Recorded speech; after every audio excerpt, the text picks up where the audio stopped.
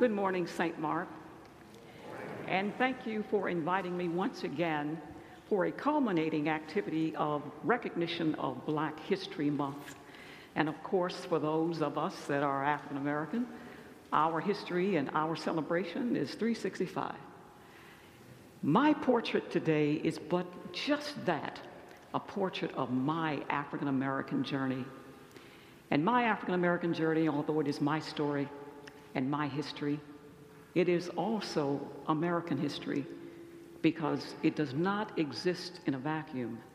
And I do not share this story to condemn, to convict, to make feel guilty, but to lift up and give understanding of our experiences so that as Black and white, we have come together to celebrate not just African American history, but humanity, how far we have come and where we have to go. My portrait of my African American journey.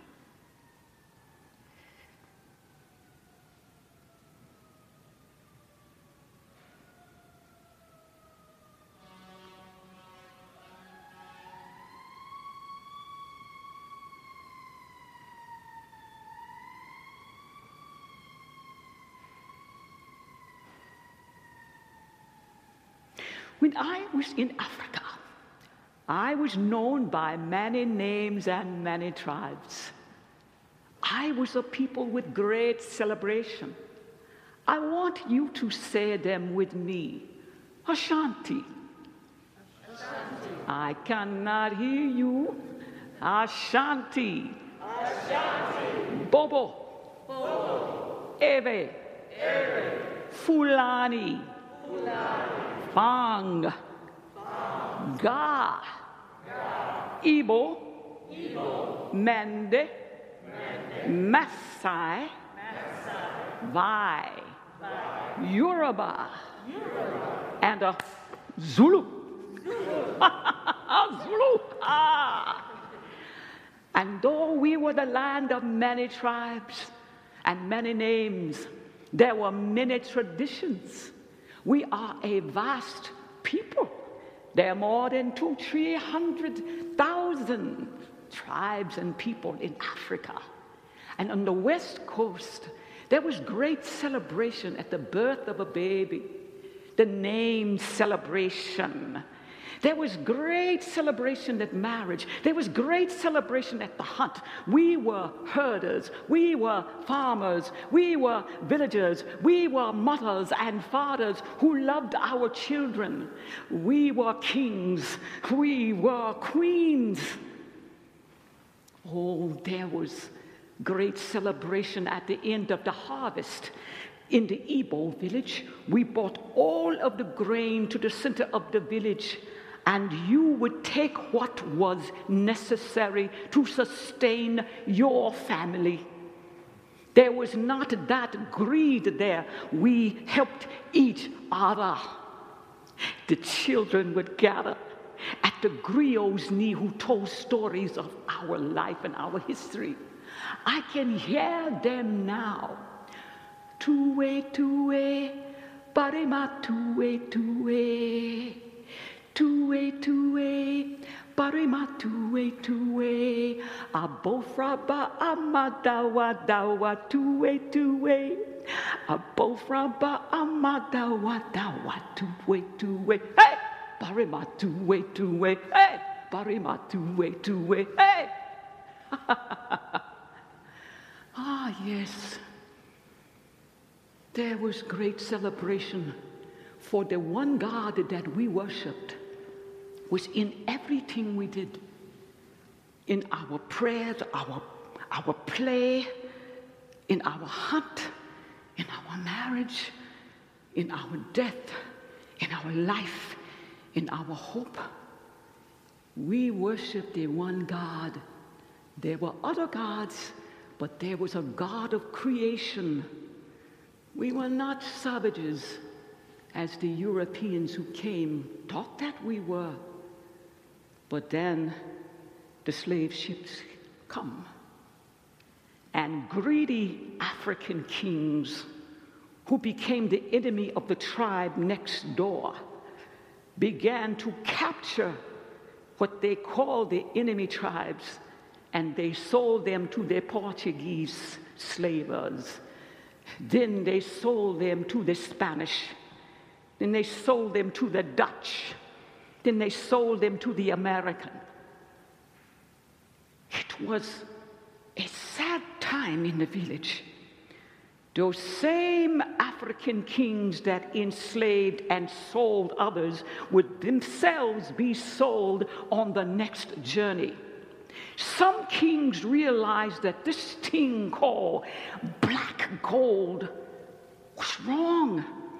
But by that time, it was too late, because the taste of greed and free labor was deeply entrenched into the minds of the slavers. And then there was the dreaded Middle Passage. It took 3 months to travel from the west coast of Africa to the Americas. 12 million Africans, most to the southern Americas, and then the Caribbeans, and then to this place called the North America. The dreaded Middle Passage, many of us died. They stuffed us in the bows of ships. A ship that was meant to carry 500 passengers would sometimes carry 1,000, because many of us would be some sick and die. There were those that were rebellious, and they were thrown overboard. In the bowels of the ship, we were like foot to head, and bound by our necks. And sometimes the stench was so bad that the person next to you would actually strangle the person trying to get air.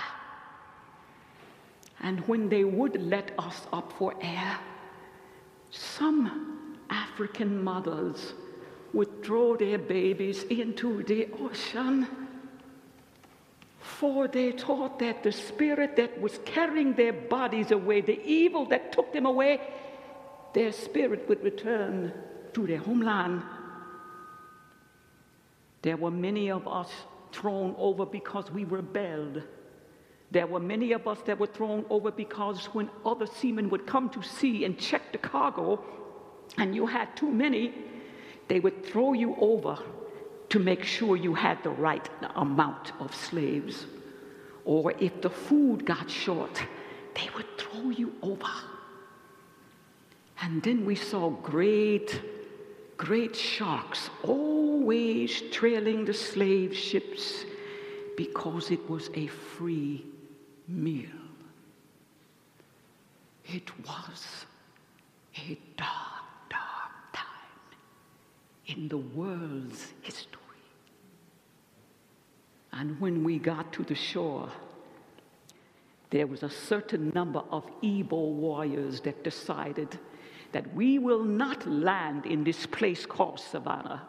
We are bound, and before we get there, we are going to throw ourselves overboard. We are going to drown. They will not keep our bodies. We will send our spirits back from which they have come. And that is what they did. But the Africans that came, I want you to know, my brothers and my sisters, they were the strongest. They were the best. We were not weak ones. We were great farmers and agriculturists, and they needed that. They tried to enslave the Native American, but she knew the land. And they would die sometimes from the sicknesses. But the black body was extremely strong and had already experienced smallpox and cowpox. And so we endured, and we stood on those shoulders. When we got to the shores, they did not allow us to speak our native language. They did not allow us to wear our native dress. They did not allow us to sing our songs or beat our drums because there was the threat of insurrection and communication with the drum. When we got to the shores, sometimes we were stripped and put on auction block. Come, black buck, stand right here. I'm taking bids today, right here in Savannah, Georgia. All right, right before you, I got a strong black buck. Strong black buck. Now, I'm going to tell you about this strong black buck. Turn around so they can see the back. Back is strong. Turn around, they can see the arms. Strong arms. He can make you plenty picking in his own that slave plantation. All right, I'm going to let the bidding start at 500. Can I have 500 for the strong black? 500? 500? All right, 500. That's a little low. All right, 750. 750, come on, 750. All right, now let's say, all right, we coming on now. All right, one more time, 1,000. Can I get 1,000 for this book? Come on, 1,000 sold to Master Stevens on the Stevens plantation. Get on down there to your master. That's what you do. There was a time that after the buck stood on the auction block, so did I. This woman now becomes the property of my master. Master Bo Jackson was my master. He wasn't so much mean as he was always drunk. But that's something we had to endure. Plantation work was hard. You wake up at 6:30 in the morning, and if you wasn't out there by the time he called you, that lash come across your back. Men folk were expected to pick 200 pounds of cotton a day. Women folk, 100. Cheering a lot of times on Master Jackson plantation. You didn't even get no clothes till you could work. I remember folk who tried to run away. Mr. Marsden's boy tried to run away. They caught up with him. He get 39 lashes from running away. Second time you run away, they put some type of letter on your cheek. They branded so that folk would know you run away. And the third time you try to run away, they cut off something. Cut off your foot, make you peg leg. I'm too scared to run away. I don't have it. I pray to my God, but I have to pray in secret because on Master Jackson's plantation, you can't pray. He say if you pray, that make you think you on an equal footing with your master. So we couldn't pray, but I pray anyway. I ask God for deliverance. I ask God, show me your kindness and your mercy. Well, one day I seen this man, his name was John Molan, and John Molan asked my master, could he hitch up with me? I really wanted to be with John Molan, and master said yes. Now, slave marriage wasn't going down to no church or no courthouse. You just say you want to be with each other. And I takes this here broom and we puts it down. And me and John, we jumped that broom and we's together. Oh, me and John, I love me some John. John, we had us by a whole flock of children, all children everywhere. And then one night, I did not believe what was going to happen to me. Auntie told me about this here thing. She said, don't be surprised if Master come down to the hen house for one of you. I say, but I'm with John. Ain't no need of him coming down to no hen house. I'm in the shanty with John. She said, that don't matter. you belong to Master Jackson, and don't you be sassing and trying to say what you ain't gonna do. Now, when it do happen, just close your eyes and look up to the heaven and come out your body, because that's not your body at that time. And just like she said, Master Jackson come down and he told John to get out. Master was sloppy drunk. And I just lay there and let him have his way, because there was nothing I could do. But I did like Auntie said. I looked up into the heavens and I said, Lord, forgive me. This is not my sin. And then I started having Master's children. I had children that were brown with curly hair. I had light-skinned children that had kinky hair. And then I had this little baby gal I called Effie.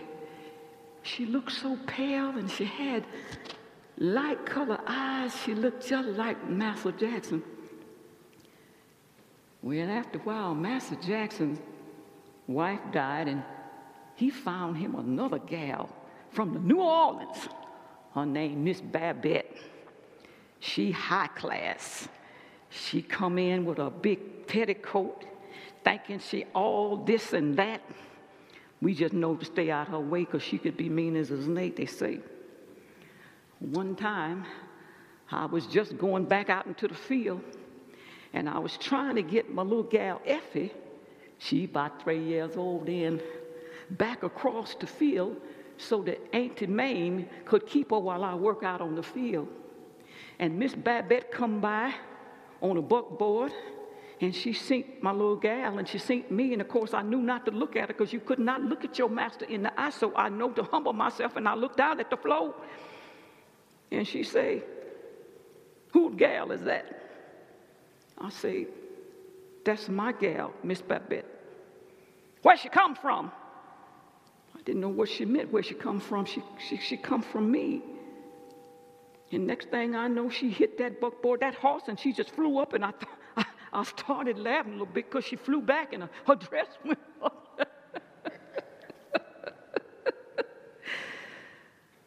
But that night, something happened. She sent Ben, who was from the big house, to come down to my shanty. I say, "Ben, what you doing down here? It's midnight." He said, "I come to get Effie." "What you mean you come to get Effie? Have you lost your mind? This is my baby. What you mean come to get her where?" Miss Babette says she got to go. "Go where?" "We gonna have to sell her to the New Orleans."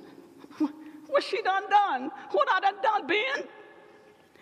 "It ain't what you done. She said that little gal so white is telling everybody her husband been with you." "I can't help that." You go. "Stop fussing," he said. "Ain't nothing you can do about it."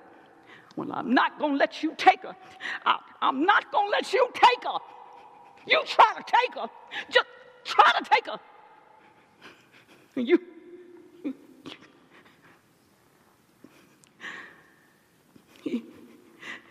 He pushed me on way. He said, you get yourself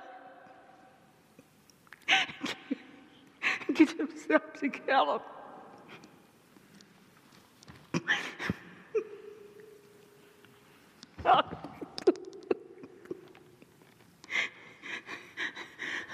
So, Ben, listen, I'll do anything you want me to. Just don't take her.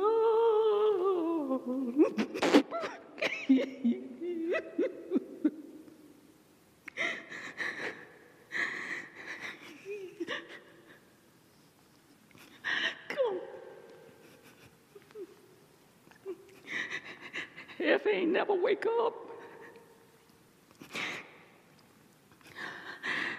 He wrap up. He say she was going to the New Orleans. Miss Babette say she gonna be a fancy gal. Fancy gal. I said, what's a fancy gal? He said he didn't quite know, but in New Orleans they had these fancy gal that kind of be with the master.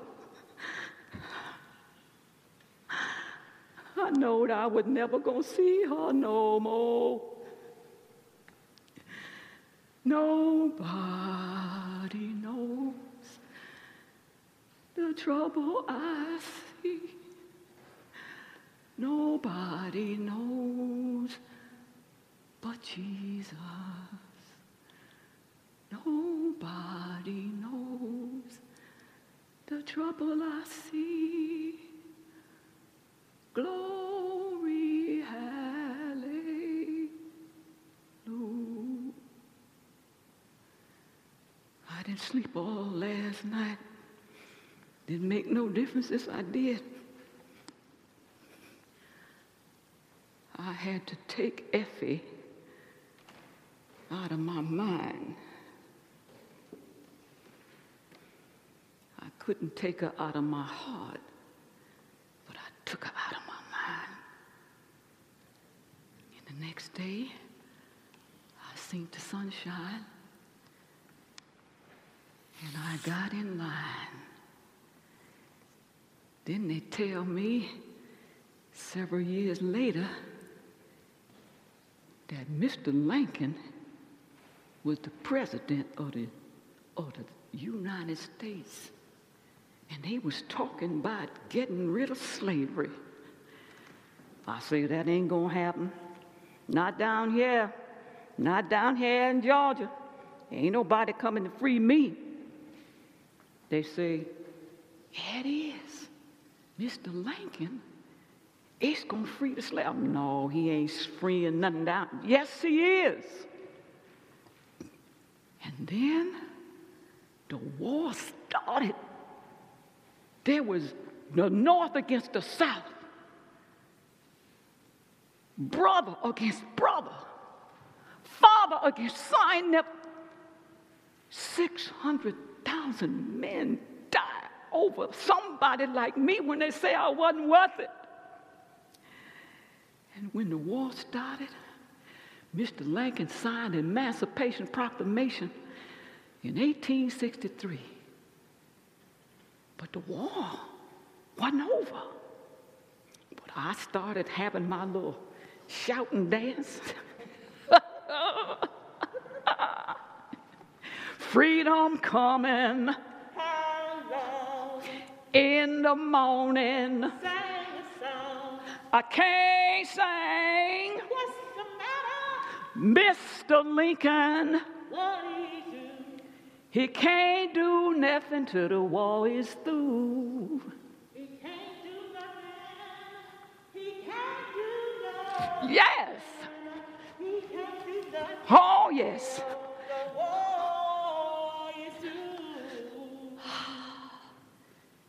And when the war was through, 1865, yes, the war was through. But what was I going to do with no education, nowhere to go, nowhere to hide, nobody to help me? I just thought to myself, what am I going to do? I didn't know what I was going to do. All I could do was just hope for a change. A change. Ma'am? Yes, ma'am. I'm sorry I was late, Miss Lillian. Lord have mercy, that woman is mean as a snake. I can't get here late. Why I'm late? I had to get off the bus because the colored people section got full, and when the white people got on, I had to get off. And I had to wait for the next bus. Yes, ma'am. And Sean, she wish she'd stand on a bus and see how that feels. Ma'am, I'm just talking to myself. Can I talk to myself?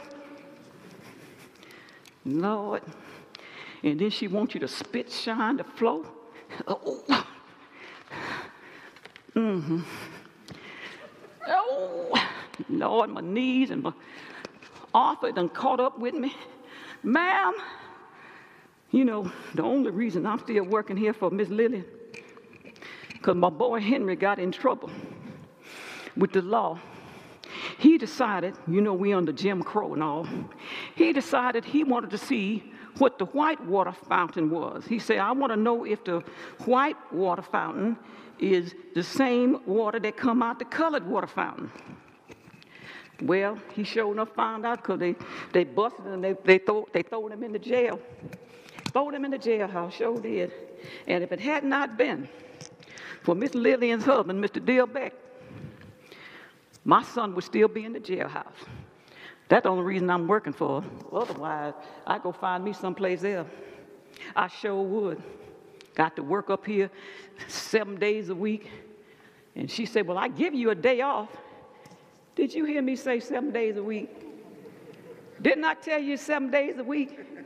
Now, well, let me explain something to you. Now, what she called a day off was a day off. I get a half a day on Wednesday. And then I get a half a day on Sunday. So she figured that half a day plus that half a day equal your day off.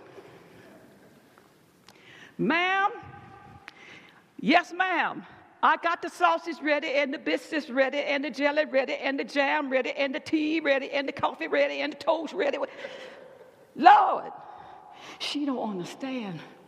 I gets up every morning at 6 o'clock and put cold cereal on the table for my children and leave there to get the Peachtree 10 bus to come way out here to Buckhead, and she gonna get upset because I was 30 minutes late. I can't help because they put the colored people off the bus so that the white people could sit down. Now, she don't like that. She need to speak up. Ain't nothing I can do about it. They say, wait on change.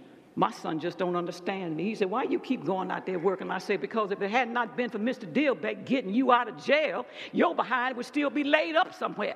So you ought to show some appreciation. Well, she didn't know the depreciation was coming out of my salary. I was getting $2 a day, but when he got busted and put in jail, Mr. Dillbeck, even though he got him out of jail, she said, well, I'm going to take that out your salary. And then she cut my salary to $1 a day. Excuse me. $1 a day. But I see that change is going to come. I'm going to tell you why I know change is going to come. I had turned on the radio. Yes, I did. In April 9th, 1939. Guess what I heard? There was this beautiful opera woman. Her name was Marian Anderson. Marian Anderson. And they say the daughter of the American Revolution wouldn't let her sing at Constitution Hall. And so the white people, the good white people, got together and said, no, that's not going to happen. And they assembled 75,000 people in front of the Lincoln Center. And I wish I could have been there because I'm working for Miss Lillian. But it was just gorgeous, beautiful. I could only imagine when I turned on the radio to hear Miss Anderson. They say she had on a fur stole and she had on a fur hat. And then they say she started singing My Country, Tears of Thee. Now, Henry, my son, couldn't understand why she's singing My Country, Tears of Thee. They ain't done nothing for her. I said, boy, hush. Don't you see progress when it's coming? Hush and sit down and listen. That woman was something else. She stood there, they say, I could only imagine, with her hands all proud, and she starts singing, in the Lord, my soul's been anchored in the Lord, in the Lord, my soul's been anchored anchored in the Lord. Oh Lord, my soul's been anchored in the Lord. I'm gonna pray and never stop. My soul's been anchored in the Lord until I reach that mountaintop. My soul's been anchored in the Lord. Oh Lord, my soul's been anchored in the Lord. Oh Lord, my soul's been anchored in the Lord. In the Lord, in the Lord, my soul's been anchored in the Lord. God knows my soul's been anchored in the Lord. Yes.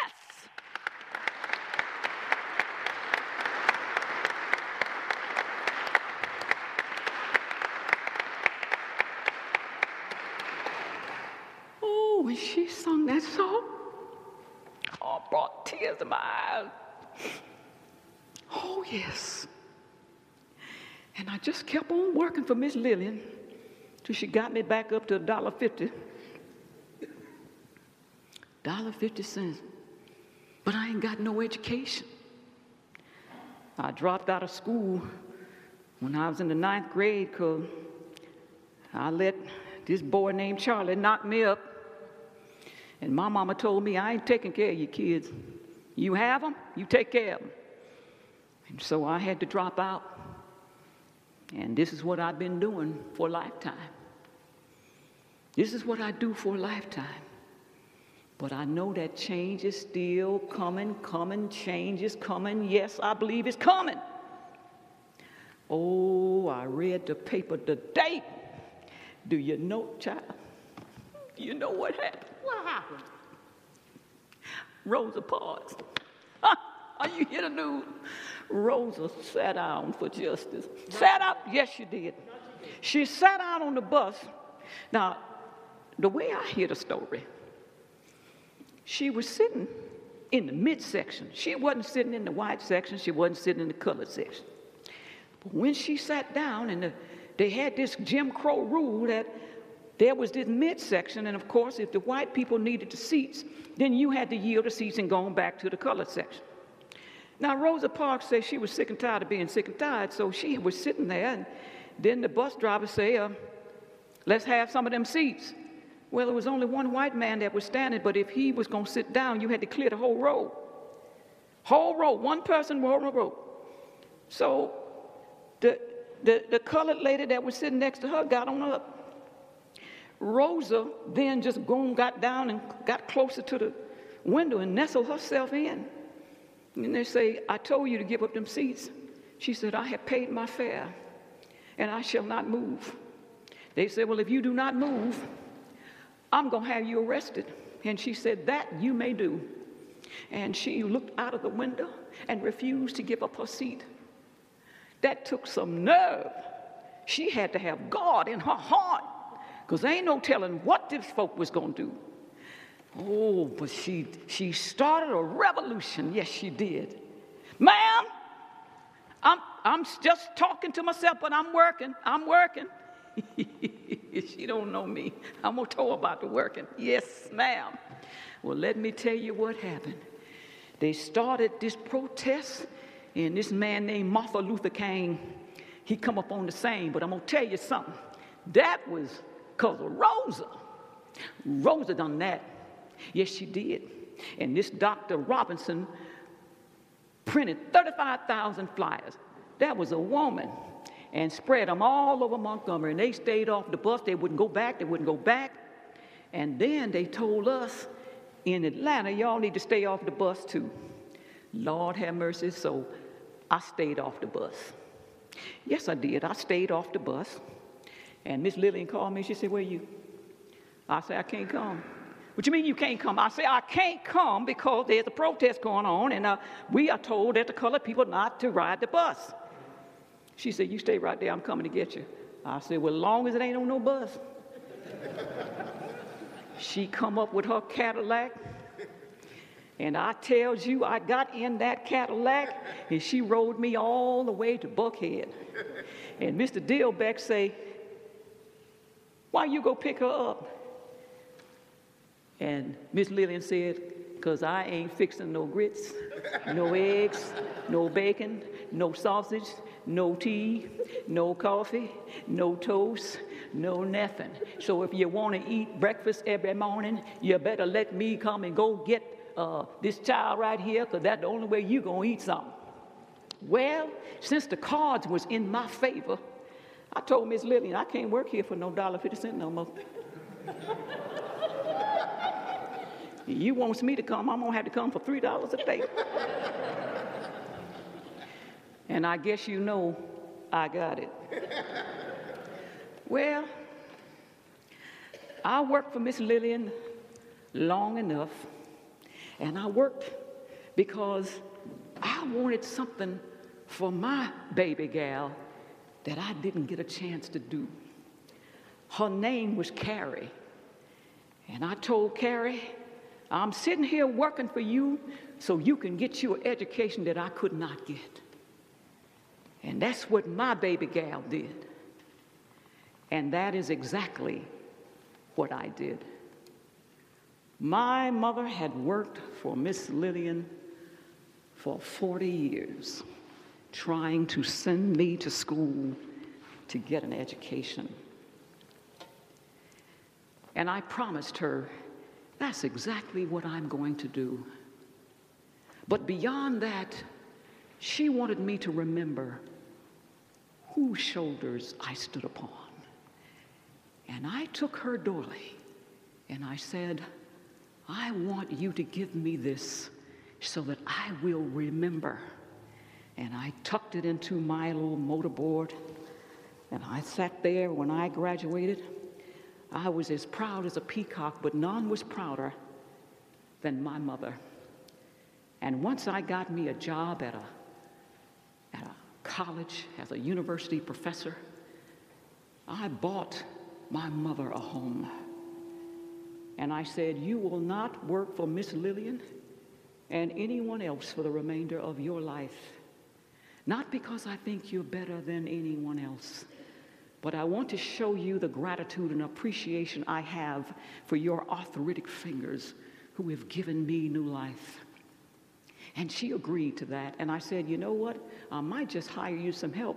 But she didn't want to take the help. She was embarrassed. She felt like, no, I can't do that because I feel bad. I said, no, you've earned this. Someone else, you're helping someone else if this is what they want to do. And she was proud until the day she died. But what I learned was there's a new slavery now. It's not the slavery that we see. It's an invisible slavery. It's one called vindictiveness. It's one called hatred. It's one called racism. It's one called disrespect. It's one called I don't like you, don't know why, but this is how it is. You don't go to my church, I don't go to your church. You stay on your side of town. It's the kind of slavery that says, I'm going to rob from the haves. I am going to take from this. And what have we lost and left for that? We have lost humanity in the new enslavement. It's black, it's white, it's brown, it's red, it's yellow. When will we rise as a people, as a nation, not just to the Constitution that was written by our forefathers, but to Jesus, who gave us a new commandment, to love ye one another. Sing a song full of the faith that the dark past has taught us. Sing a song full of the hope that the present has brought us. Facing the rising sun of our new day begun, let us march on, let us march on, till victory is won. Thank you.